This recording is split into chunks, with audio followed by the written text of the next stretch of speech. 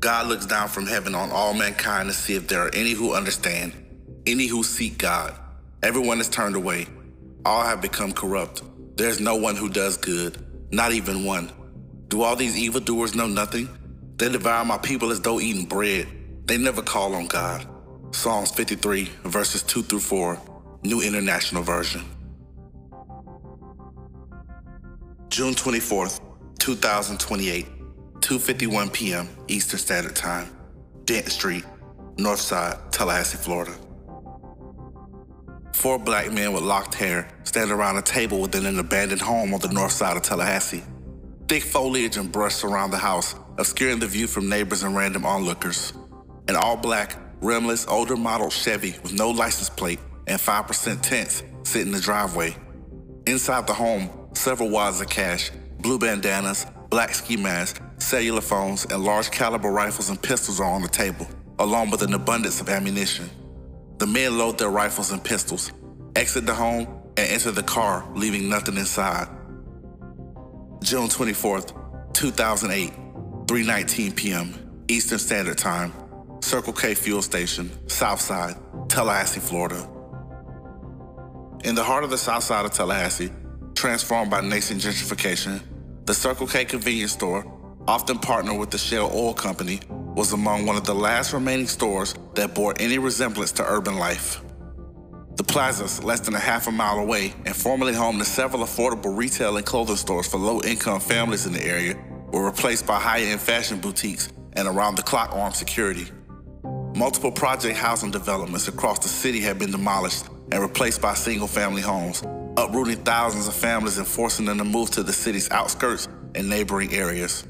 Despite this phenomenon, the several hundred empty shell casings that peppered the gas station parking lot and brand's logo were a match made for heaven or hell, all puns intended.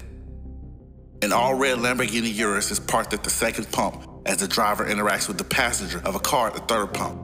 A short and chubby dark-skinned male exits the passenger door of the Urus and walks inside the store.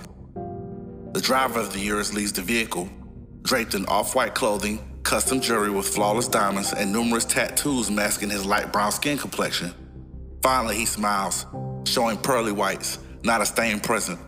While the gold and diamond grills in the South were still prevalent, some local music artists wore veneers, citing a desire to switch from what was expected and blend in with the professional realm of their career as independent artists.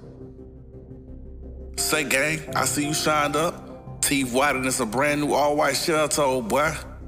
Rest up to your brother Rico, man. A true soldier. But we all know you smiling now on you in heaven. Since his little bro IT done turned the grind up, says the passenger of the adjacent car as he smirks and extends his hand out to greet the driver of the Urus. Isaac Thomas, also known as IT, is the youngest of 3 children and the only brother to the deceased blood gang leader, Rico Thomas. Isaac is also a local rapper who amassed millions of followers and views from random shorts he created and posted via multiple social media platforms. His raw and authentic demeanor propelled him to superstardom, but the streets and reputation of his brother bolstered his credibility, garnering him thousands upon thousands of followers. That's what they say, gang. Rest up, my brother, man. I'm just putting on for my city and trying to make a way. Shit getting crazy around here. You see that shit that happened at the mall?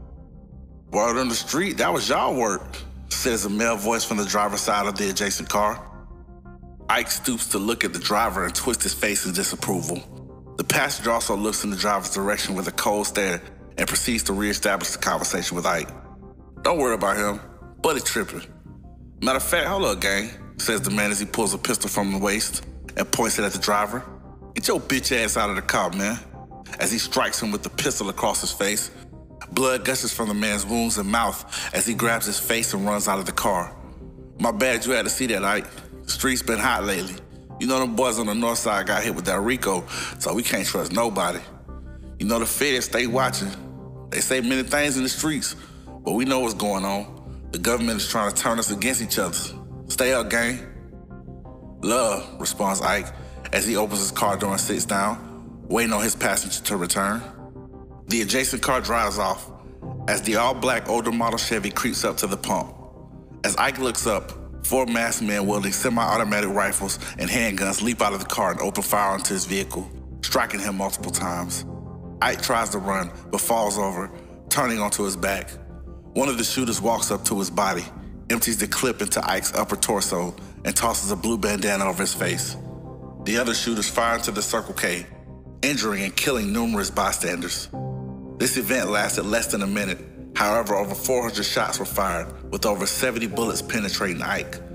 The masked individuals rushed back to the vehicle and exited at high speed, heading south towards Wakulla County.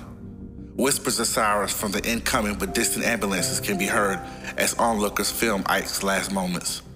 No more than 30 minutes following the shooting, news station outlets reported this gruesome murder. Tallahassee rapper Ike T ambushed, shot, and killed outside of a local gas station.